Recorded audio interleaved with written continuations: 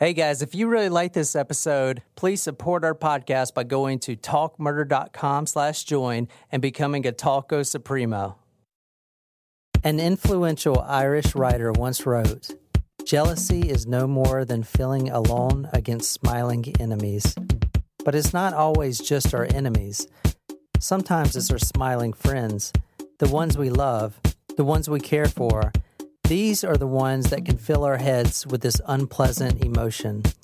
Smarter, prettier, and far more popular. In this story, a college sophomore pays the ultimate price. The murder weapon? Pure jealousy."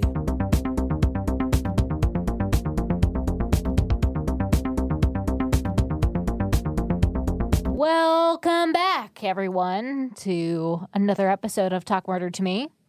We're excited to be back recording for you once again. As always. Yeah. And we look forward to it every time. Mm-hmm. And so we've got another hint this evening. Mm-hmm. It was jealous bitch. Jealous bitch. Which seemed pretty harsh for a hint. Yeah. I don't know. I was kind of like, whoa there. Yowza. This is going to be an interesting episode. Mm-hmm. Jealous bitch. Yep. So I've been thinking a lot about what I think is going to happen already, but I'll wait until you ask us your infamous question. So, what are we drinking tonight, Jen? Oh, we are drinking Green-Eyed Monsters. It looks Like Mountain plutonium. Dew. It does look like Mountain Dew. I'm a little nervous. Me too. It looks like plutonium. Toxic waste. It does look like the stuff from that movie Chernobyl. Oh, Hey, I don't hate this. Very slimy. Ooh, this is good. This is way better than I thought it was going to be. Yeah, because same. it's packed with sugar. Well, most alcohol is. Yeah, wasted calories. Ugh, Is it? Oh, that is delicious. Mm-hmm. it's all right. I like Not as good as last night's drink, No. but delicious. Different. Well, different because this one's not blended. The other one was. So the Green-Eyed Monster was chosen because people call jealousy the Green-Eyed Monster. I don't know if you guys recall the Berenstain. That's where you got that from. Yes, the Berenstain Bears. Bernstein Bears. No, Berenstain. We discussed this We've in a already previous discussed this. episode. I It's- agreed with you, but we were wrong. Correct. The Berenstain Bears had a story dedicated to the Green-Eyed Monster and the little brother bear, or was it sister bear that got jealous and they like had green eyes and it was like all angry. Ah, Yeah. good story. Yes. Yeah, it's good. So it has the melon liquor, vodka, orange juice. Well, we didn't have just orange juice. We had orange pineapple juice, which makes it even better. So orange pineapple juice and Lemon and lime juice. lemon and lime juice. That's it, and it's very good actually. It's super sugary. I wonder why, though. I mean, I guess the melon liqueur no. and the orange juice. And pineapple. Yeah, I like it. It's good. I could deal with having another one of these. It almost tastes like Kool-Aid. Like Oh, Colt good. Kool-Aid. That is so bright, man. It That is is. quite a color cocktail. I wonder Yeah. what Colts, like what flavor Kool-Aid they provide. I always imagined grape. I don't Yeah, know me why. too. I was thinking red, really. Grape Kool-Aid's good. I wonder if it's the real Kool-Aid. Maybe Kool-Aid should start sponsoring Colts. I don't think that would work for That's a them. brilliant idea, actually. Wait, if we start doing cult stuff, we could make a great T-shirt about this. We could put the Kool-Aid guy on a Colt saying, "Oh yeah." Oh yeah. So, how have you guys been today since the last time I saw you was last night? You know, it was all right. Work was, blah. So We status recorded quo. last night. Yeah, we Yeah. did. Oh, Jesus. We're putting in work for you guys. That's right. I really do enjoy podcasting so much. Plus, we're getting rich. Well, I don't know about that. we're still very broke, so please support us. Please. Every download we get is equal to $10. Wow, I wish. That would be nice. Yeah, That would be nice. We'd be like amazing. millionaires. But, I mean, Jen and I are crunching the 9 to 5 or the whatever hours Jen happens to get Yeah.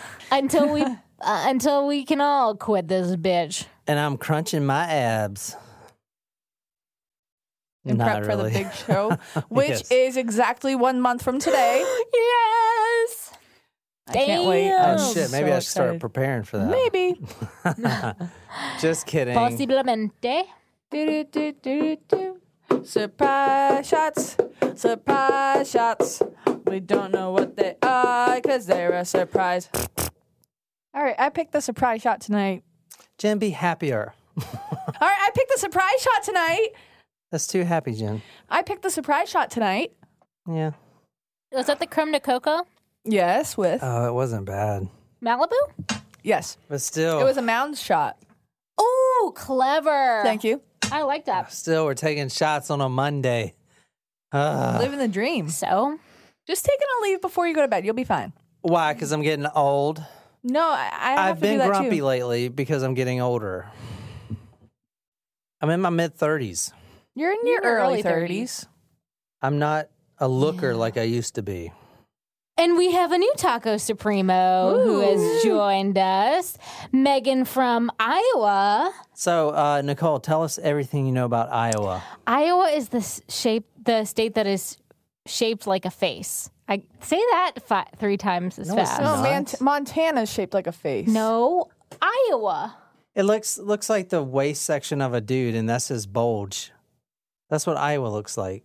The nose is his bulge. That's his penis, Jen. His erect penis. Well, semi-erect penis, sorry. I mean, No. It does I'm look like going to that. go with it looks like a man with a nose. Or it looks like a dude's bulge.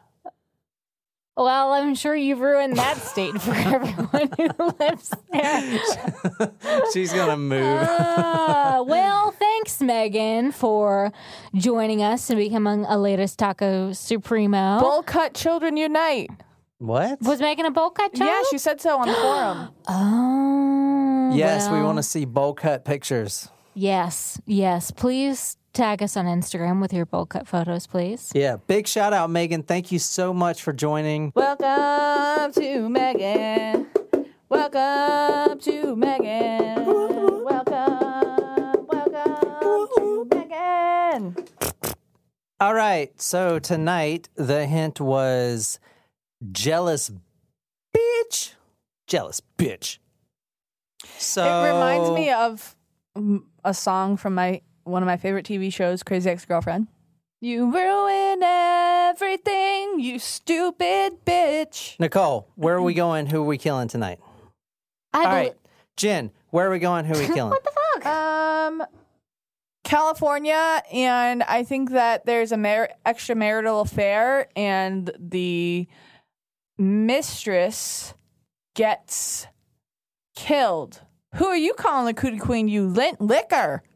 Lint liquor. What was that? Orbits. That was from a commercial, Lint yeah. liquor, yeah. You son of a biscuit-eating bulldog. What the French Did you toast? think I wouldn't find out about your little doo-doo head cootie queen? Who are you calling a cootie queen, you lint liquor? Lint liquor. Who are you calling a cootie queen, you lint liquor? So are you saying that the mistress gets killed by the wife?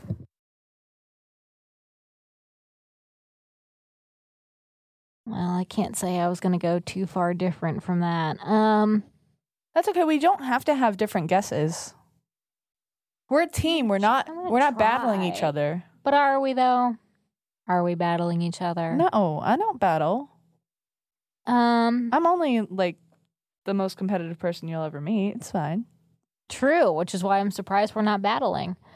I think we're going to Texas this evening. No, I thought I was going to say Texas, but then I didn't.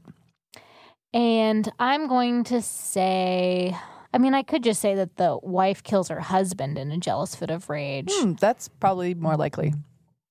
But I don't think it's necessarily over. No, I don't know. I was going to go something really weird, but I don't know if I want to really guess this for the podcast. He had it coming. He had it coming. He only had himself to blame. All right, so those are good guesses, but so We're wrong. well, I mean, yeah. All right, before we start, You suck. before I tell you where we're going, I need the help of our third place geography bee. Yes. And this isn't really a geography question.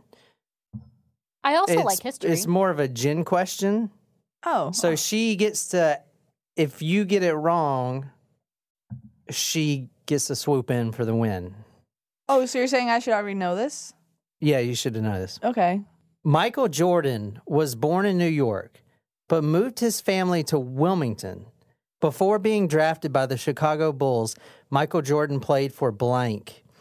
When playing in the NBA, he continued to wear his blank shorts under his Bulls shorts as a good luck charm. I know this. Oh, Space Jam. This That's the is only reason why Space she Jam. knows that. UNC. That's the only reason why she knows that. Go Tar Heels. Yes, shit, UNC, really? yes. You did that on Space Jam? It Yes. wasn't Space It Jam. wasn't They told Space him, Jam. go get the shorts. Get the shorts, So Michael. wait, if I didn't say the shorts thing, you wouldn't have got it? No, I No, knew she he. would've. I knew he went to Oh, UNC. shit. All right. Also, fun fact. And welcome to the jam. If you wanna slam. Oh, such Fun a great fact, movie. Michael Jordan owns the Charlotte Hornets, which recently their star point guard, Kemba Walker, signed with the Boston Celtics in NBA free agency. So he is going to be Boston's new point guard. Welcome to the Celtics, Kemba. We're very excited to have you. You are a much better person than Kyrie Irving. Thank you, Jen, Celtic spokeswoman. I love Space Jam so much, and I do not like that they're making a remake with what's his name? LeBron. Ugh, gross. Anthony Davis is also going to be in it. And also, I think I heard Klay Thompson. Who's going to play Bill Murray's character? I don't know. Because that's also an I think it's a irreplaceable sequel. I role. don't think it's a remake. I think it's a sequel. Well, there's got to be some type of like kooky character like that, right? Who knows? There's too many remakes going on. Well, I love want them, to but at the see same them all. time, I love them, but at the same time, it's like, where is this going to end? Because then they don't live up to the originals, and you get disappointed. Yeah. I still want to see Aladdin. Yep. I still want to see Rocket Man. Yep. I do want to see The Lion King when it comes out. Yes. Does that come out later this month? Yeah. They're doing it too close together. Yeah. Is my feedback. They from, just to put out Disney. the trailer for Mulan, which comes out next year. That will be awesome. I think they needed to like space these ones out every 6 months because they could be such huge blockbusters, but releasing them like once a month. How do you feel Too much about too the soon. Ariel casting? Can I please get to the story? I don't even know I what y'all can talking about. show you Okay, the world. so here we go. We're going to Shining, shimmering, All right. splendid. Tell me, princess, when did you last let your heart decide? That's not the words, but it's okay. we're going to UNC Chapel Hill tonight, Oh, okay. and we're starting with a 911 call Oh, no. or 911 call. Oh, yeah. The first thing that also flashed to my mind as soon as you said we're going to Chapel Hill was One Tree Hill. Oh, So we're going to UNC Chapel Hill tonight, and we're starting with a 911 call. Go to talkwarner.com to hear the whole thing. 11:01 a.m. 44 seconds, September 7, 2012.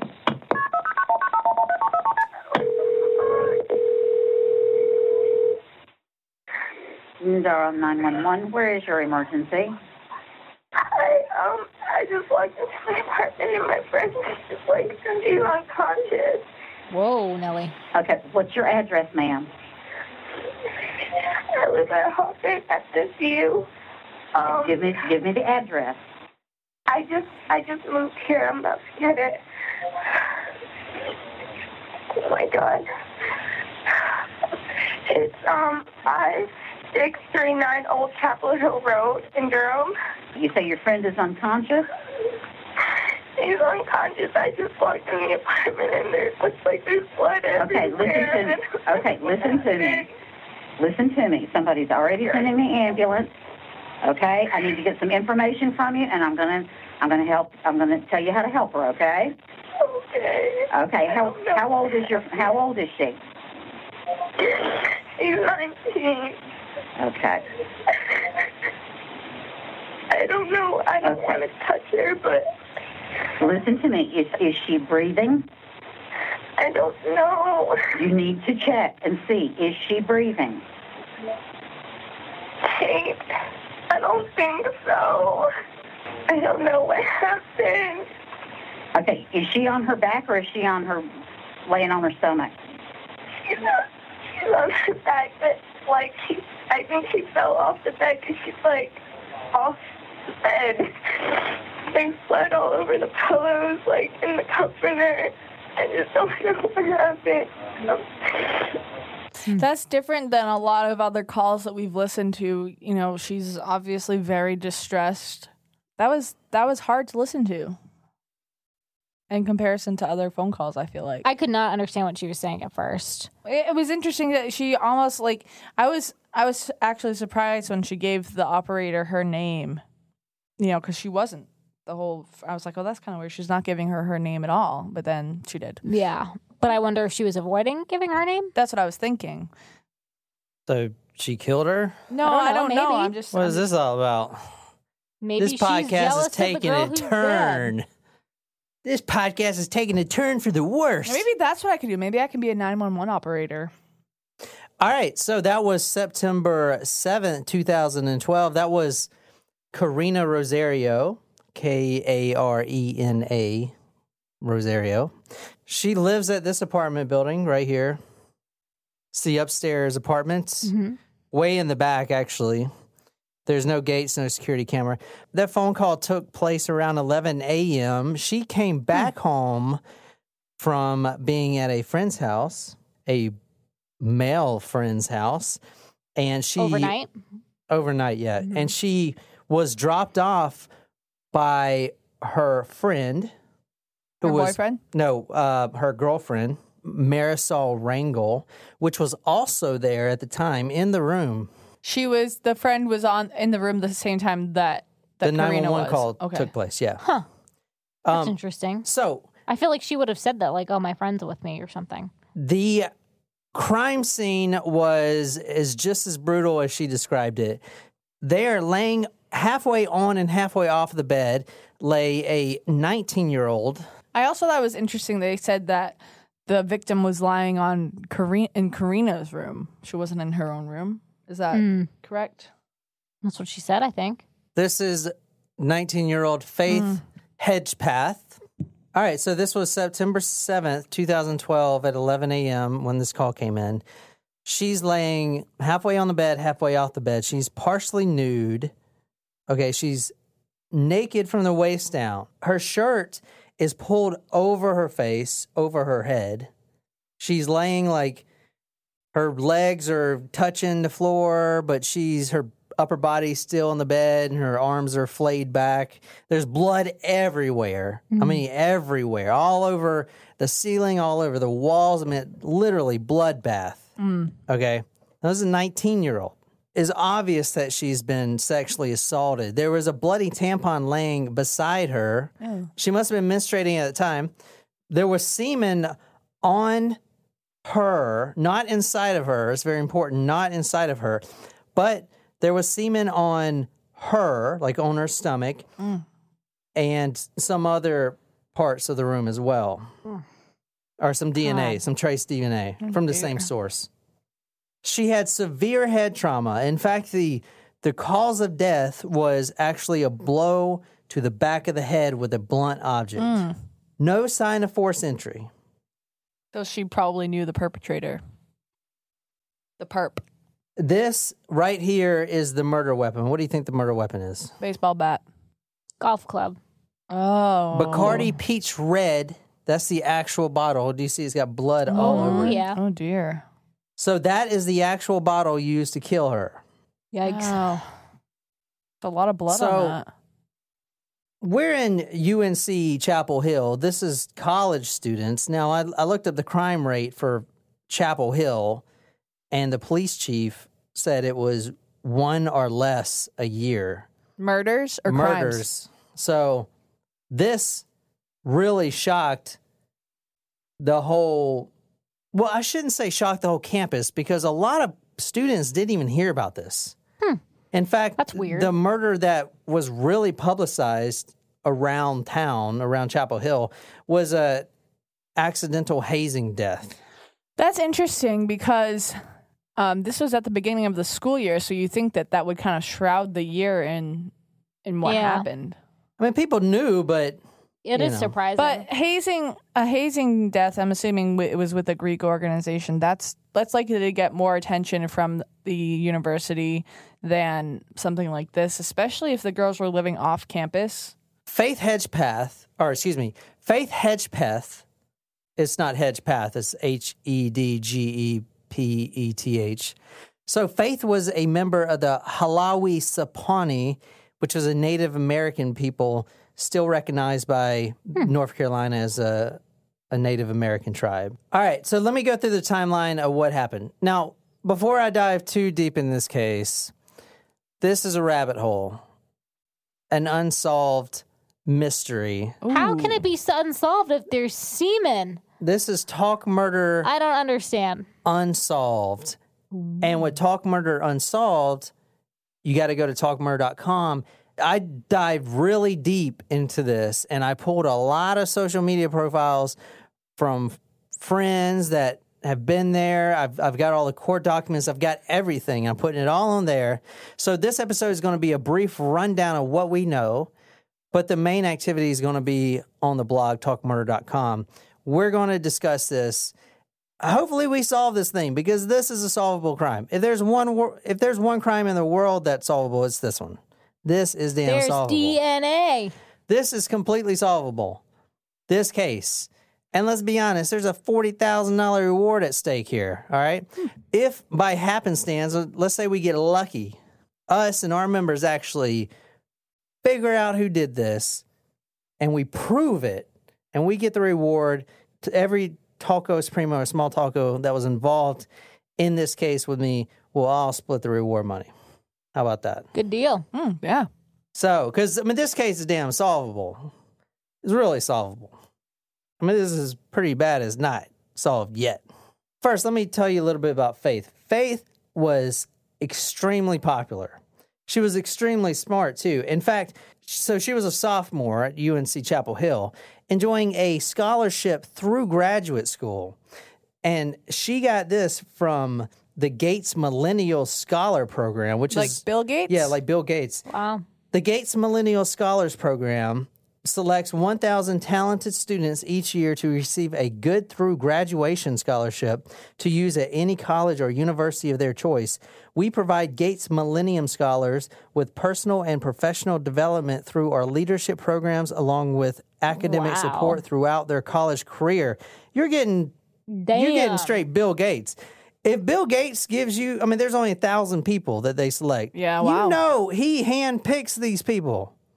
Still a lot of. It's a lot of. 1,000 people is not a lot. I mean, not handpicks, but he reads who he's giving that money to. Yeah. This is, I don't know if this is part of the Melinda and Bill Gates Foundation.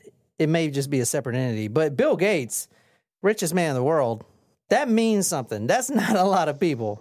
Okay. Right. So her going to college for free, you could tell right there that this is a life that did not need to be taken from this earth.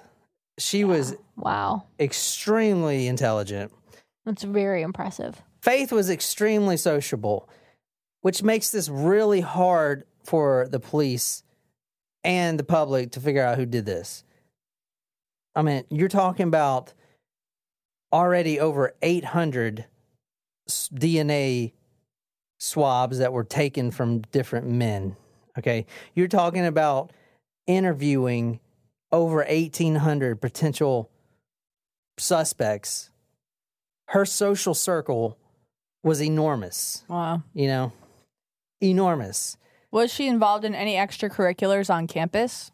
This is Faith in a nutshell. Study real hard during the day, all day. Study library, Davis Library, study.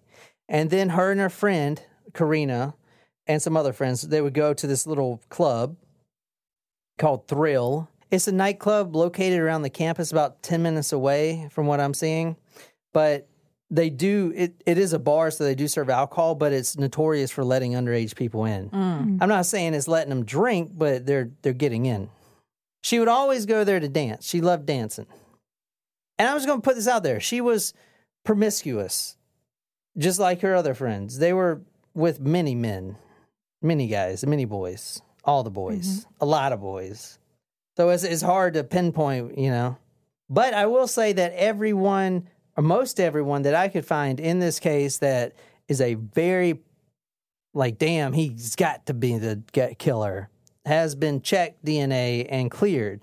But I do want to point out, being cleared of their DNA, not cleared of the crime. So could it be multiple people? I'm going to get to that. So, all right. This was Thursday. We're going back one day, September 6th, a Thursday. Now, you guys know what Thursday is in most colleges. Thirsty Thursday. Especially in the East Coast. I don't know about any other colleges, but I know most colleges have college night on Thursday. So. Ours was Friday at Entrees. Oh. All right. So she studied with a friend, which was Karina. She goes to the Davis Library with Karina around 7:30 p.m. that Thursday night, September 6, 2012. She leaves the library. She visits a male friend. That is one of the questions I'm going to put on the blog post. I haven't found the friend yet who she visited. She picks up Karina at the library at 11:30. So she leaves the library, goes to a male friend's house, then leaves the male friend's house, picks up Karina at 11:30. They arrive back at their residence at Hawthorne View, that little apartment, 1502. Now, keep in mind, there's no cameras, nothing. No gates. Now, is this on-campus housing or off-campus housing? It's off campus. Okay. She stayed in the apartment for about 30 minutes. Karina did. Both of them. They both stayed in the apartment for about 30 minutes. At 12:30 a.m., they go dancing, and they lock the door behind them. They went to the Thrill nightclub. At 12:40 a.m., there's security footage of both of them arriving at Thrill. So it's about a 10-minute drive. At 2:07 a.m., there's a video surveillance at the club. Okay, so they go to Thrill nightclub, which I told you is a lot of. I mean, I looked through all their Facebook posts. On October 3rd, they uploaded all the pictures from the last few months, and I looked through them all, and there was a lot of people there. I mean, I'm telling you, this bar is packed to the brim. There's a lot of people there. Okay, I mean that club is pumping. All right, at 2:07 a.m., there's a video of her leaving the club. All right. Okay. Alone? No, not alone. With her friend Karina, because Karina, now they're also with about 4 other guys. The guys they don't think, get in the car with them. At least that's what Karina says. They just, talk, one of them smoking a cigarette, and then they split up. But the reason they left the club in the first place is because Karina has an upset stomach. So she's like, I got to get out of here. So it's like, all right, let's go. 2:07, they're leaving the club. Interesting. She has an upset stomach, but then she spends the night at a male friend's house. At 3 a.m., the girls are back at the apartment. This is corroborated by the downstairs neighbor, older lady named Joy. She hears a couple loud thumps. Boom, boom, boom. Okay, she just thought that the girls were coming back from a late night. All right. So she knows someone's upstairs. So they definitely get back there that night. At 3:30 a.m., Faith, the victim, is on Facebook. Well, somebody is on Faith. On her Facebook. Somebody is on Facebook under Faith's account. It could be her. It could be someone else. What are they doing on Facebook at that time? Checking, browsing the updates and stuff like that. Also at 3:30 a.m., Faith sends multiple text messages to this guy named Brandon Edwards. This is at 3:40 a.m. Suspect number one. Suspect number one. The message says, "Hey, B, can you come over here, please?" Oh, actually, you read it because you got a girl's voice. Hey, B, can you come over here, please? Karina needs you more than you know. Please let her know you care. Interesting. All right, so that's obviously not Faith's boyfriend. That's Karina's boo, one of her boos. At the same time that she's texting him, Karina is also calling him multiple times, but no response at all. Karina then texts a guy named Jordan McCrary, which we're going to talk about, at 4:25 a.m. She gets in his car and they go to his apartment. She walks out of the door to get into his car. She leaves the door unlocked. Faith was sleeping, according to her. She goes, door unlocked, gets a ride with this McCrary guy. And then she sleeps there. They do their thing or whatever. And then the next morning, she needs a ride back to her place because obviously this guy is not going to take her. This is the first thing I was like, what the fuck? You go pick up a girl and then you just be like, oh, just Uber or something. Anyway, she calls her friend Marisol Rangel. They go over to the apartment, and that's when they find her. That's when they find her dead in the apartment, and the 911 call takes place. So let me talk about one of the first suspects in this case. He's a rapper. Oh, geez. Not a good rapper. He wants Wannabe. a wannabe rapper, I guess.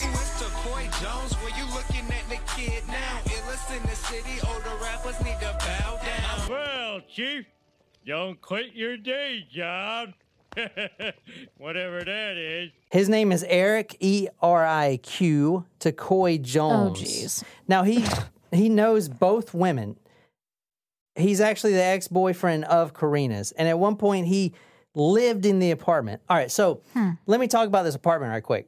Faith isn't actually a tenant of the apartment. She's never lived technically with Karina. But Karina... She just stays in a spare room? Well, no, she stayed there until her grant money came in. Then she was going to move out to her own place. But she needed somewhere to stay, so Karina let her stay in the spare bedroom. So she was like crashing there for a couple weeks. Exactly. But this Takoy guy, this rapper Takoy, was staying there at one point. He knew both of the women. He was ex-boyfriends with Karina. He was Karina's ex-boyfriend. He lived in the apartment at one point, but currently during this murder, Karina had a restraining order against him.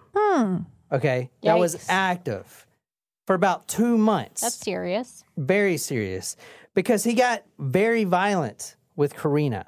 He actually broke in to the apartment after he got kicked out and assaulted his ex-girlfriend, Karina. She filed a restraining order, changed the locks. 5 days later, he kicks down the door. Oh, shit. Or kicks open the door because of the new locks. And he does the same thing again. He also threatens to kill both of them. Ooh. And actually threatens Faith more because Faith is the one that drove her to the courthouse to get the thing started, to get the restraining order started. He said, I'm going to fucking kill you because you're coming in between me and Karina. If he was going to kill anyone, it'd be Faith. Makes sense. Talk about a motive. This guy has got one. Agreed. Yep. Definite suspect. But I guess his semen didn't match. No, it did not match. But he did, once he got kicked out and they broke up, he moved into another apartment in the same complex. Interesting. Oh, Walking no. distance well, away. that is in violation of... Exactly. In fact, the day after the murder happened, he waltzes his little rapper ass down and talks to the media. Oh, jeez. Faith was the sweetest person in the world. I can't believe in it, but I'm still in shock. All right, it's unreal. He says it's unreal. That's unreal. She was the sweetest person in the world. Oh, I used to beat the shit out of her roommate, and there's a restraining order on me. So he just walks down there where the crime scene and everything is taking place, and he just starts talking. Weird. Kind of sketchy. I was going to say, the way it played out in my head before you played that for us was, what a tragic story. New album drops next week. You ain't going nowhere. All you gangsters that want to rap, Blues Clues, you're going to be dad on the news, you're whatever. You suck. You'll never be any good. I'm sorry. You're no good. I listen to your rap. You don't think I do my research? You suck. You think this is a joke? You think this is funny? Shut your damn mouth. I'm the best wrestler alive today. That's true. Now, on social media, the day before the murder, no, not the day before, like within a 24-hour period, on Takoy Jones, that guy that you just heard, Faith was a stand-up person. On that same, on the 24 hours window of the murder, he posts on his Twittergram and his Facebook, quote, "Dear Lord, forgive me for all my sins and the sins I may commit today." What? Which is really weird. Now, Shut up. He said that? yeah, he said that. Like I said, guys, 40 grand at stake here. All these Facebook profiles, including old Tacoy Jones, I'm putting them on the website. We need to solve this shit. I don't understand what people today. I could go through and look at anyone's Facebook profile, get pictures. I could go see who likes pictures. I could go see who's sharing. I could go see related friends. It's a fucking treasure trove. I mean, oh my shit. Talk about running a true crime podcast. It's like infinite amount of free research. Yeah. Holy It's fuck. all public for them. I mean, You know what I'm saying? Holy depends. shit. People are... I mean... Everyone in the story, I was looking through their freaking social media profiles and everything else, getting their families. If I can't find your social media profile, I can find your damn mama's, and you know she's got pictures of your baby ass up there. Exactly what I did with half these people. In fact, I got a very good lead on this case. Ooh, I got are a you submitting very- something to a tip line? I am going to submit something to a tip line, yes. Yes. Because I dug so deep in the rabbit hole that I think I may be on something. That's what I'm saying. Right. If you We were gotta follow Tacos up on that Primo, Doodler thing, our too. small taco, get on the forum. Let's talk about this. Let's solve this case. Cops weren't specific about where he was the night of the murder. Now, there's not enough evidence to put this guy in jail anyway. All right. But the DNA was tested, and it was not a match. Now, let me get into the DNA right now, because it's very important. The DNA collected from Faith, which was a semen.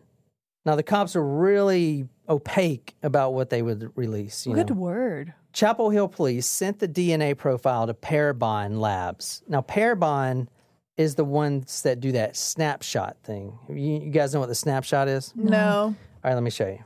I'm not a geneticist by any means. You know, I know about Mendel and his pea plants. That's about it. So... In the Punnett squares? In the Punnett squares, yeah. Do you know, was it dominant? I don't know. Anyway. Genotype, dominant, recessive, big B, little b. Every time I see the word Parabon, the company, I think of Cinnabon. Really? I think of paraffin wax. Like, the wax you dip your hands into to make it soft. I do love a Cinnabon, though. All right, guys, I am posting the snapshot prediction results. Now, this is phenotyping, not genotyping. So phenotyping is from what I know, is like the appearance. So correct, the physical. You have like a dog, the phenotype between two dogs would be one is more shaggier. Shaggier. Yep.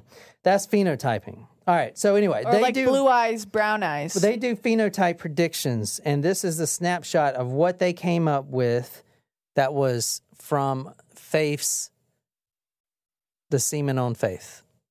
All right. Oh, interesting. Latino. Yes, they came out and said he was most likely Latino. But if you look, you can see that his ancestors come from Mexico and also a little bit of Africa. And also Spain. Yeah, and also Spain. So Parabon also does the confidence, which kind of cool. I don't know how accurate this is. It may be completely fucking way off. Skin color, dark olive, light olive skin. Now, if it is accurate, that will make my lead very hot. I'm telling you that right now. Interesting. Very, very hot. But I'm just saying, dark olive, light olive skin, 85.7% confidence. So that's how confident, obviously, the system is. We get it right 85% of the time. Okay. Brown hazel eyes, they're 94% confidence, brown hazel eyes. Now, this is all done with a computer program. Hair color, black hair, 93% confident. Freckles, 26%, which also goes for the lead that I have. And they're 93% confident. So this is what we're looking at. This was released by the Chapel Hill Police after they got this back. This Parabon snapshot, I don't know how accurate it is. I kind of want to, if it weren't for the whole Golden State Killer case, I probably would submit my own DNA to see what it would come out with for me, for my snapshot. I mean, it's probably pretty accurate if you think of it. It's the same things as like 23andMe or Ancestry. If you get it back, it's going to be pretty accurate, I'd imagine. Mm-hmm. I don't know, though, but that's what they released. All right. All right. Now, another question I have that I really want someone to clear up for me, because I didn't have time to research this, but would it affect the DNA if there were multiple samples? Aha. So let's say there were 2 or 3 guys, sperm, mixed together in the same puddle or whatever. Yep. I feel like they would. I feel like they wouldn't be able to get to gather. Now this is just conjecture on my part, but I feel like they wouldn't be able to gather that evidence because you would have multiple DNA profiles. You wouldn't just have like the big B, little b. You would have like 4 of those per se. You know what I mean? It wouldn't. But it would all mix together, and it would just be the same. I don't know. I don't know if it works that way. I mean, how does semen? I have no idea. Mixed together. I know if they were potheads, their sperm will be swimming around in circles. That's true. The Chapel Hill police, they did something really good that most police officers won't do because they want to solve it themselves. It's like the Delphi murders. We don't need any help. We got this covered. 10 years later, we don't know who the fuck this is. All right. At least let me release one additional tiny audio clip. Chapel Hill was pretty good at releasing things, unsealing documents, even though... Cast a wider net. Yeah, so if you go to Talk Murder, I have a document dump, basically, of it's like 118 documents. Most of it's redacted, the names and stuff, but this, and I'm going to read some tonight. Some of the scenarios are there, so it's pretty good. But anyway, the FBI came on board. They did an FBI profiler behavioral profile. And they came back and said these things. Number 1, the killer knew Faith. Yeah. All right. Number 2, the killer may have lived close to Faith at one time. Okay. Okay. Well, that's already pointing to one guy I know. Right. And the reason the FBI said that is because he knew the building and location. Number 3, killer has made comments about Faith to close associates. Not like, I killed her. But like, oh, she's so pretty. Yeah, or something like that. She's a great person. Yeah. She's a great person. Check my album out. It's dropping next week. Wait. Now, the 4th one, a killer may take an unusual interest in the case. Read every article. He may go to talkmurder.com and read this blog post. All right, let's talk about some really important evidence here. So at the crime scene, there was a note. Ooh, a note. Yes. Not like a John Benet Ramsey note, but... Oh. It says, I'm not stupid, bitch. And then below it says, jealous. Huh. Which goes with our hint, jealous bitch. Huh. Now, this was written on... The sheets? No, it wasn't written on a sheet. It looks like that. It was actually written on a bag from this place called Time Out, which they do biscuits. It's like one of those college things you get at like 3 in the morning. It's really notorious around there. So as soon as, the police saw what it was written on, they knew it came from Time Out. Yeah, you know what's funny is that literally right before you showed us this picture, I was thinking that maybe on our way to or from the tour destination, we could stop at this sub shop called Ray and Mike's, which is like one of the best sandwich shops that is in the Hamden, Connecticut area, but it's a little bit out of the way, but not really, like maybe 10 minutes, but it's worth it. It's so good. They have the sandwich called the Invincible, and it's steak and cheese and buffalo chicken. So good. All right, so let me run down this Tocoi dude. Now, private investigator David Marshburn, who worked heavily on this case, really believes it's Tocoi Jones, the killer. Because he knew both girls, the strange social media posts within 24 hours, and the history of violence. And in fact, he had a restraining order that was filed July 11th, about 2 months before the murder. Through preliminary investigation, Affiant learned that a restraining order was issued against Tocoi by Rosario on July 11th, 2012. The basis of the restraining order was domestic assault, to which officers with the Chapel Hill Police Department responded on July 11, 2012. In this incident, Tocoi kicked 2 doors in the apartment off their frame. Holy shit, what a fucking psycho. Jesus Christ. Nobody ever buy this asshole's fucking album if it comes out. He's a fucking psychopath. All right. He kicks 2 doors off their frame with his little ass fucking feet. as a part of this investigation, Affiant also received several accounts of Rosario being seen with visible injuries to her body that were reportedly inflicted by, I keep wanting to say Taco. What's his name? Taco. However, the Celtics, they did sign a 7'7" player. His name is Taco Fall, so he's automatically my new favorite player. He's on the summer league roster, but I hope he makes it on the major league roster. Affiant learned through further investigation that Takoi, or it sounds like the dude from Star Trek, Takoi. Oh, yeah. McCoy. Detective McCoy. No, McCoy. He's the doctor, McCoy. Dr. McCoy. I don't know, fuck. MacGruber? Affiant learned through further investigations that Takoi resented Hedgepath because of her influence over Rosario. Several witnesses also advised that Takoi considered Hedgepath as a barrier to their relationship. Now, I'm reading from the actual police report here, guys. I'm not making this shit up. On September 7, 2012, while the officers were processing the scene at 5639 Old Chapel Hill Road in Durham, North Carolina, Takoi, Taco rapper, arrived and agreed to go to the police department to speak with officers at the Chapel Hill Police Department. After the interview was complete, Taco Boy returned to the crime scene and walked right up to the crime scene tape. Whoa. Officers had to ask him to leave because Rosario's 50B was still active against Jones. 50B, I guess, is restraining order. Against Jones, and she needed to return to her apartment. That's what I love about these redacted statements. They redacted his name, like Takoi Jones, like at first, but then they forget to redact where it says Rosario's 50B was still active against Jones. So it's like, well, you forgot to redact it. Now I know who it is. Yeah. It's like, I have a question. Did they get a handwriting sample from any of these witnesses? Or any of these suspects, rather? Well, the cops haven't came out with that, but a private investigator did. That's a really good question. You get a sticker. Really? We don't have any. Oh. I'm going to buy some, though. You can have this. Wow, a bowl from the kitchen. Thank you.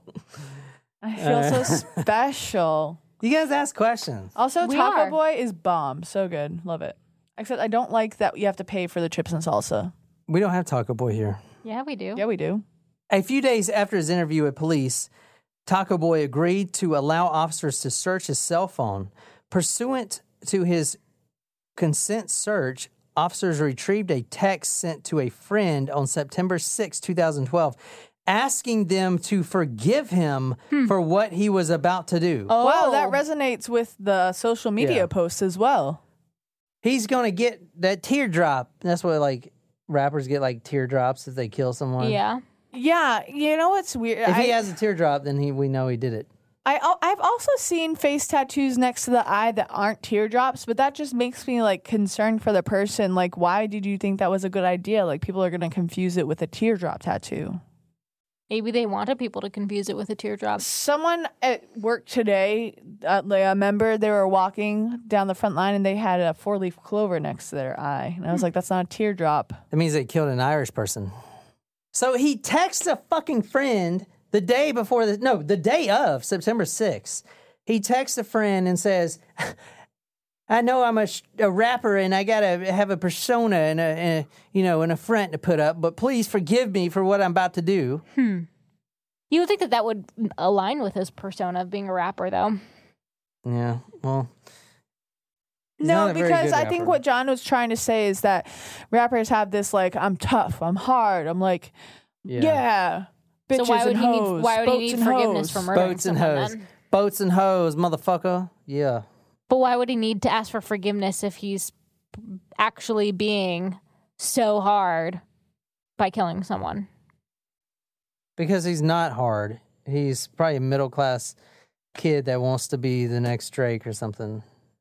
I get that, but you would think that like he wouldn't need to say he's apologizing. You know who did make it around these parts, and that is actually a phenomenal rapper, and he produces his own music? Andy Milonakis? No, what? J. Cole. J. Cole's good. He's from Fayetteville. Oh, I didn't know about that. an hour away. Yeah, he produces his own music. He's not just like, I can say words to a beat that sounds just like every other damn beat. No, he produces his own shit. Through further investigations, officers also reviewed Taco Boy's Facebook page on September 10th and learned that Taco Boy had changed his cover photo on his Facebook page to the following statement. Quote, Dear Lord, forgive me for all my sins and the sins that I may commit today. Protect me from the girls who don't deserve me and the ones who wish me dead today. Interesting. All right, Taco Boy on the loose. Also, What you the keep fuck calling is he him Taco doing? Boy, and that makes me want Mexican food. I keep so, forgetting like, his name, Tacoy. Tacoy. Taco Boy. It's like Koi Pond. You know, a Taco Boy, Tacoy, same thing. Yeah, I know, but Taco Boy it is makes me easier. want Mexican food. Oh. And the only thing that's going to be open when we're done is Taco Bell.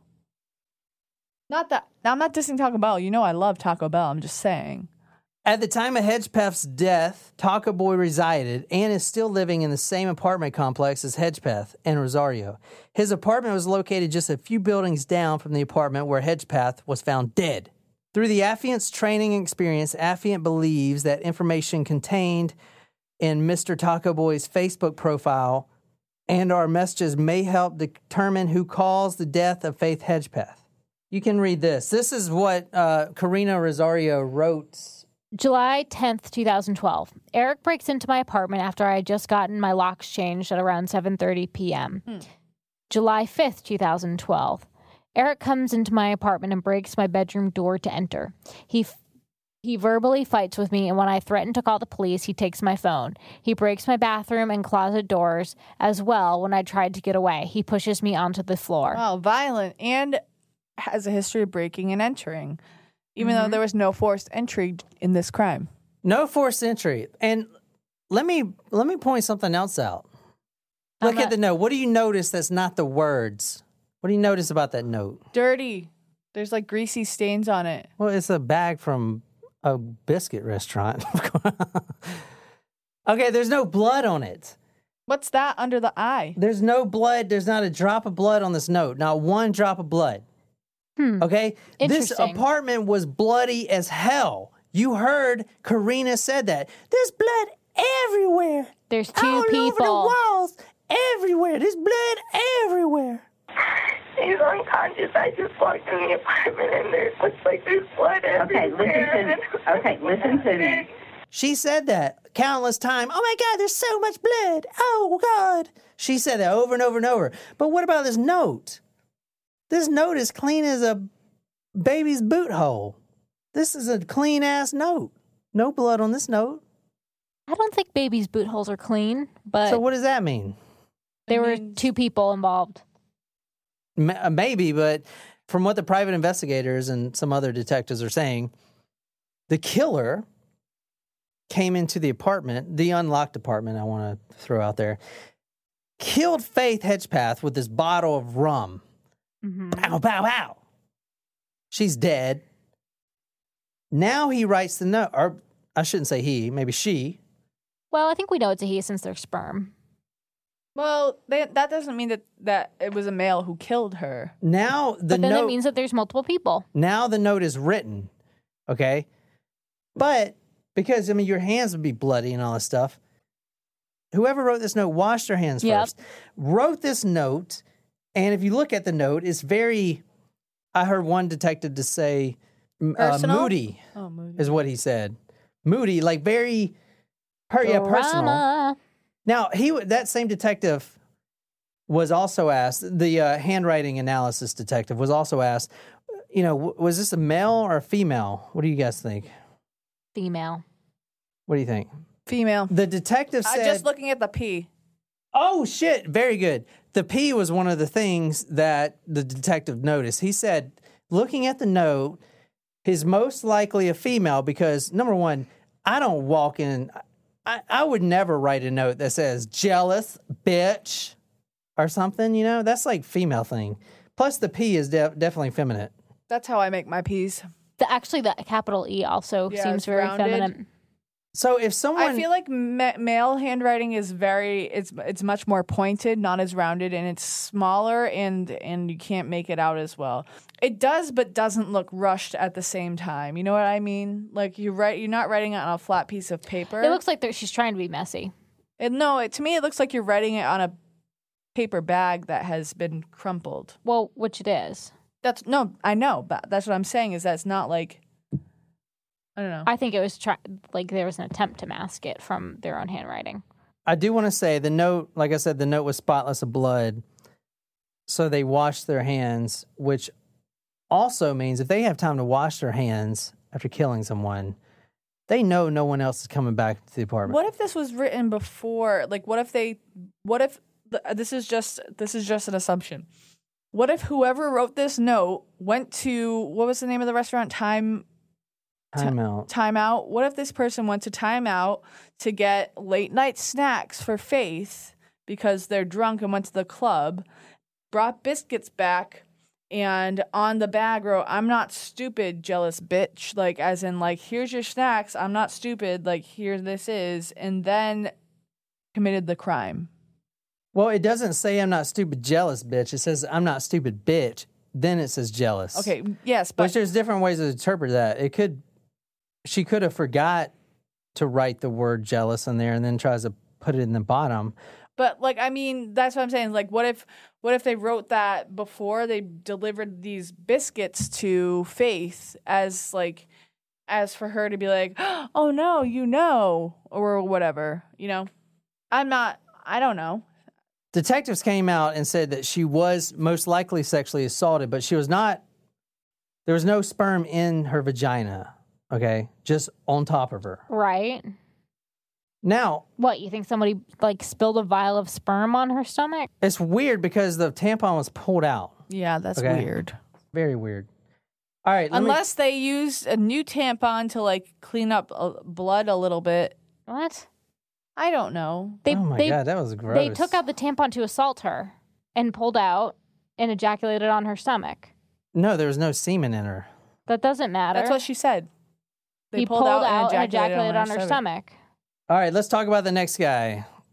Unless she was assaulted with the bottle and the other person masturbated onto her. Let's talk about Brandon Edwards. You heard that name before. Yes. All right. Now, he has a criminal record, multiple assaults on females, obviously. They know how to pick the winners. Now, Jen mentioned earlier, did they take the handwriting analysis and compare it to something? There were some private investigators and a handwriting analysis detective that did go in there and get a lease agreement from Brandon Edwards of the apartment he lives in, compared it to the notes, and they found a lot of similarities. Really? Yeah. They were really convinced that it was him. But that's where you got these two sides. You got a couple detectives like, oh, it's definitely this guy. And then you got a couple detectives like, no, it's definitely Taco Boy. Brandon Edwards was also Karina's ex-boyfriend. It's interesting that I know we still have more more suspects to talk about, but both of the suspects are tied to Karina and not Faith. Mm-hmm. Faith is an extremely popular person, okay? When she goes into a club, she would usually go with Karina, their best friends, Mm-hmm. They would walk into a club, everyone looks at Faith, no one looks at Karina. Well, she is very pretty. Yeah, Faith is a lot prettier. They both are. Faith is a lot prettier. She's more social. She just lights up the party. Okay, in fact, in one picture of them at the beach, Faith looks like, and I'll put it on Talk Murder, but she's pulling away, and Karina's kind of going into her, I want to be you type of shit, It seems like Karina's really jealous of Faith all the fucking time. So if you want to read this is from the night of the murder. This is to Karina's ex-boyfriend, Brandon Edwards. Hey, B, can you come over here, please? Karina needs you more. Aha, please let her know you care. Van. And the response is, who is this? It kind of makes me think, when I see that, it kind of makes me think that Karina was texting him from Faith's phone. There you go. Now you're catching on. So this apparently was from Faith. Karina was also calling this guy over and over and over at the same time this text came from. Now, Brandon did respond. But 12 hours later at 4:16 p.m., and he responds, "Who is this?" Also, if he really cared about Karina, then he probably would have responded sooner than 4 p.m. and would have responded with more urgency. Yeah. Or he's just being a dick, playing hard to get. I'm going to put some other sources for you guys to read about this guy. I don't want to sit here and talk about all these suspects. The 3 main suspects, the DNA didn't match, but I don't really think that matters here. The third suspect, the one I'm going to talk about, is Ty McNeil. Now, this is what Ty McNeil texted her, Faith, on the day that she was killed. He says, "You still want to hang out today?" She responds, "I know you're probably sleeping, but I just wanted to let you know that I love you. Not a day goes by that you don't cross my mind." Isn't that around the time that they got back home on that September 7th? So here's where the timeline discrepancy happens. She may already be dead when this is sent. Yeah, all right. It seems like a very... something that someone wouldn't say at 4 a.m. Yeah, it doesn't seem right, does it? No. Okay, she was probably already dead. Number one, the downstairs neighbor heard a couple thumps from upstairs. And unless they're jumping on the bed, having pillow fights like most girls do. Right, that totally happens. You know, she may have already been dead. So this may not even be Faith texting him. In fact, the dad, the father, Faith's father, was asked, "Does this look like your daughter's handwriting?" He said, "No, that's not how she would do it." All right, you have a Bill Gates scholarship, and the father said she would never send something with your and not have an apostrophe. So she spelled a U or Y-O-U-R-E, but no apostrophe. Did they compare that to the other messages she sent? Her phone records aren't public, so I don't know. Hopefully the cops are doing something with it. Who knows?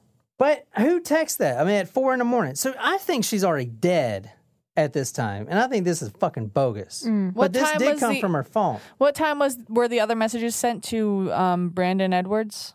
The other messages were sent around 3:30. Was Karina cleared? Let me tell you a little bit something about Karina. Because she hasn't talked to anyone.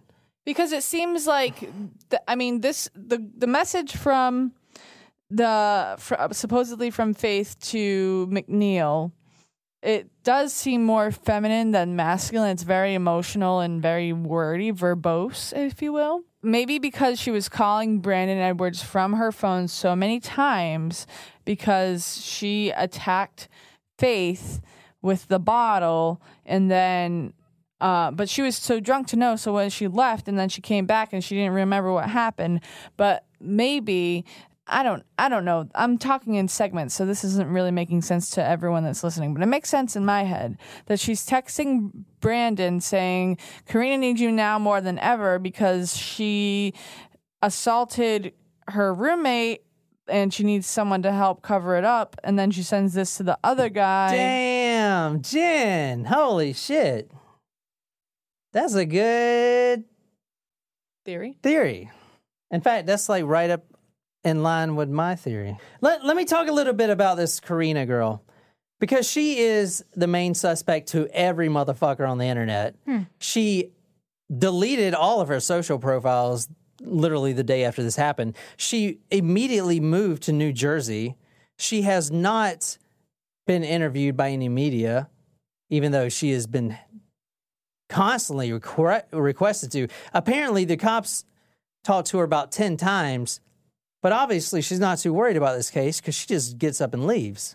To be fair, coming from someone who's in the middle of these assessment classes and DSM classes, she was exposed to a traumatic event by seeing this dead body all over her room. So in one of the symptoms of PTSD, I'm not definitely saying she has this, but like is avoidant behavior. So if she's avoiding this, maybe she's affected by this trauma that was saying. I'm not defending her. I'm just saying that could be a possibility. But the more and more I think about it, the more I think she's directly involved. And the more it kind of makes me sick. I really do think she's involved. All right. Let me run through some 911 discrepancies here. Number one, she calls the 911 operator, and she doesn't mention that her friends with her. Yeah, and that's really a very weird. important fact that you don't Totally agree. even know if you just hear it.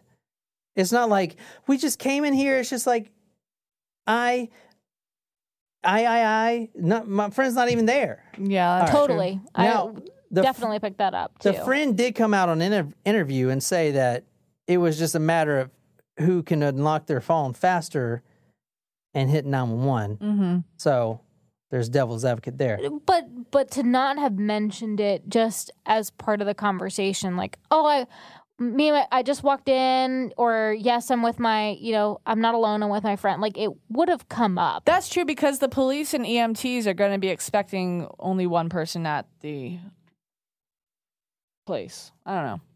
Zara 911, where is your emergency? I just walked into my apartment and my friend was just like being unconscious. The first thing she says is hi. No, I thought she said I. No, she says hi. That may not sound like a lot, and when you first hear it, but Mark McClish, a deputy U.S. Marshal Service, retired now, tells Investigation Discovery that the first thing he hears her say is, quote, hi. All right, you walk in, and I'm laying there dead. Blood everywhere. You call the operator, hi. And the word people say when they have to think about what to say.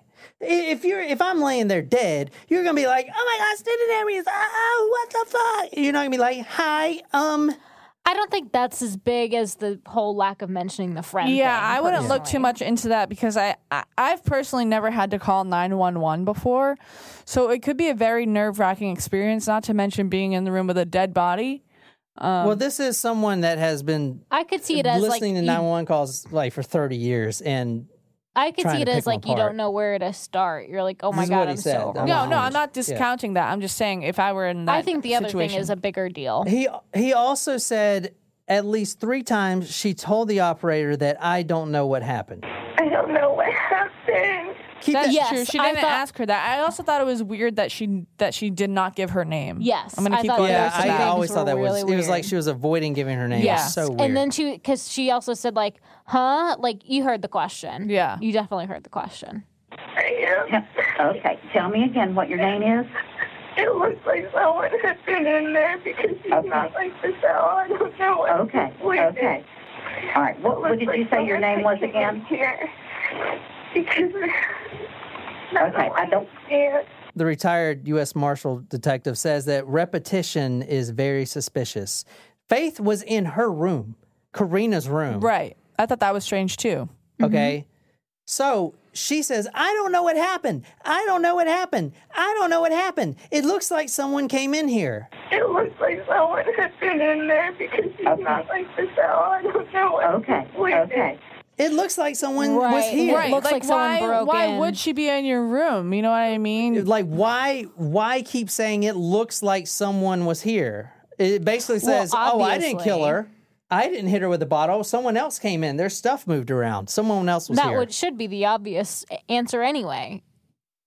I just don't know I guess you don't know until you have to call 911 in this scenario. But No, but I thought those were weird. All aside from the high introduction, I thought all of those things were strange in the call. Investigation Discovery, there's a show called Breaking Homicide that covers this case, and they mentioned a really good point. The 911 call, the deputy U.S. Marshal Service guy, he says it was deceptive. And one of the claims he says is because she was lying by omission.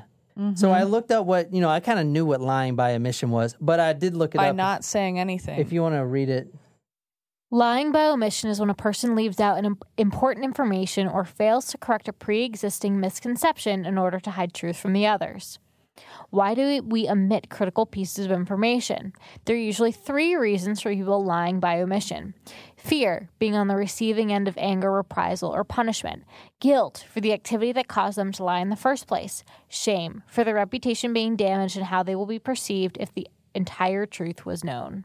Go back and listen to that 911 call. Now that you know that Karina is very possibly involved, you'll hear a different version of it. And guys, this is a run through of the case of we know so far. Most of the discussion is going to be at talkmurder.com.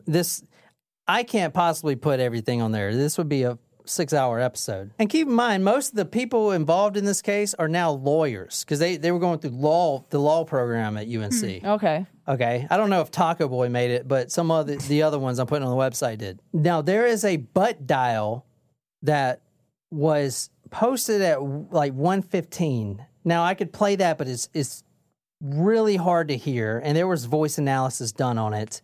And there was a voice analysis detective that's all he does. And he actually pulled out a very compelling narrative from the butt dial. It's very illegible. Like, it's not even point me playing it. I'm going to put it on talkmurder.com for you guys to hear it. But it's just, you wouldn't even know what it is. It sounds like music in the background. They're at the club.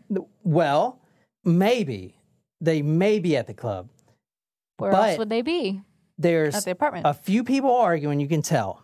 The guy that did the voice analysis pulls out a name before he even knew who was involved. Rosie, which is Karina's nickname? There you go. Karina's nickname. And Faith's dad said, I know her voice out of anywhere.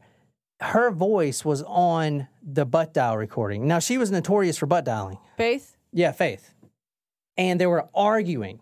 It was most likely over a boy. And at one point, Karina, Rosie, I guess you will, said, are you just going to stand there or are you going to fight or something like that along those lines? Like she was getting beat up and it seemed like in the butt dial there were other men there.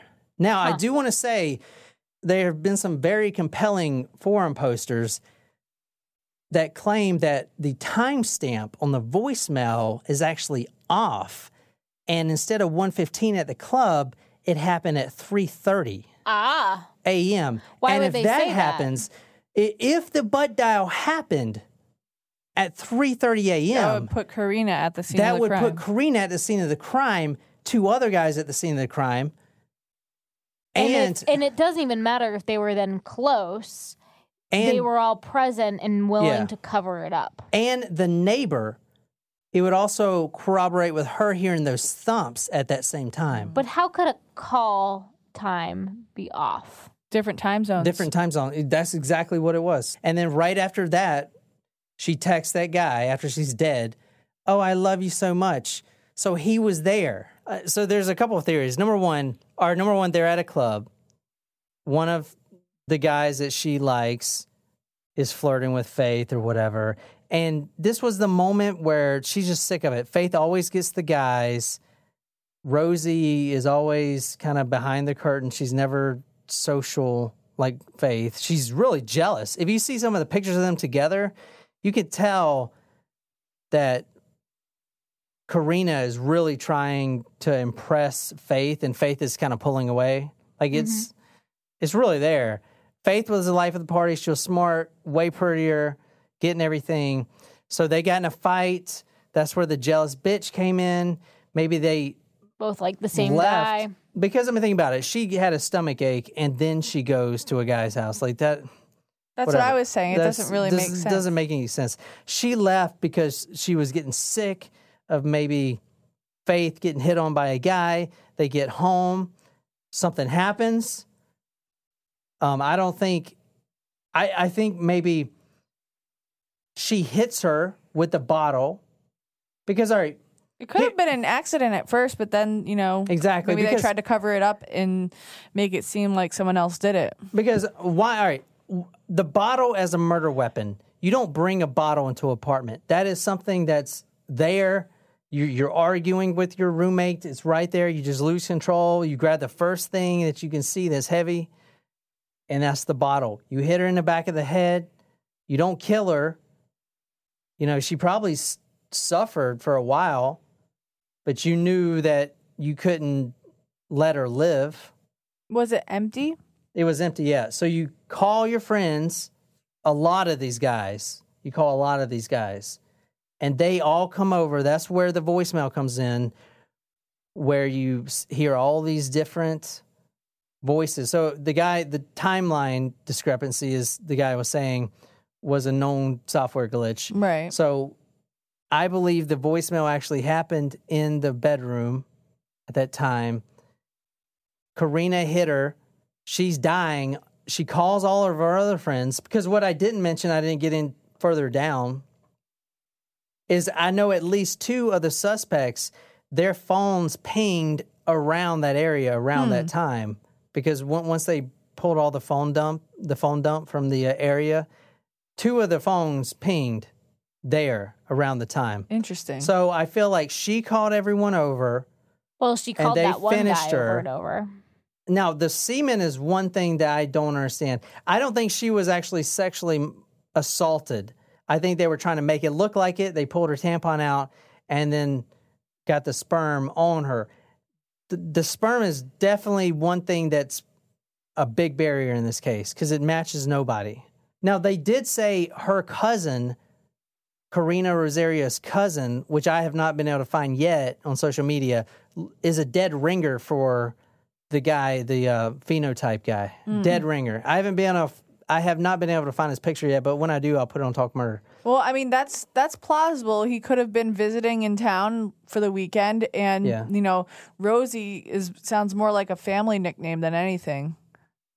If that's what it is in the background, he really did it, Rosie. You know, that's sounds like a family nickname.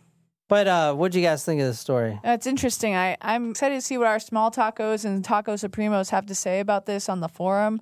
I'm looking forward to discussing this further, because I'm with you, John. I think this is solvable, and it's really interesting. I want to see if we can get to the bottom of this and figure out what happened to Faith. It is crazy because there's DNA and there's no one caught. Well, I do want to say I really think it's Karina. A big reason why is because there's no evidence outside the apartment. No trace evidence, nothing. Which means whoever killed her then took a shower. Because there's no blood, there's no tiny drops of blood anywhere outside the apartment. No fingerprints on the handles. Nothing. She got jealous. I think she hit her with the bottle. She laid there dying. She called all her boys, her rapper, Taco Boy, and all those dudes. They came over and staged the scene. All right, so that's my story. Go to talkmurder.com and let's solve this case. And for Taco Supremo and Small Tacos out there, if we can solve this case together by doing some research, we can split $40,000 if we bring someone to justice. All right, guys.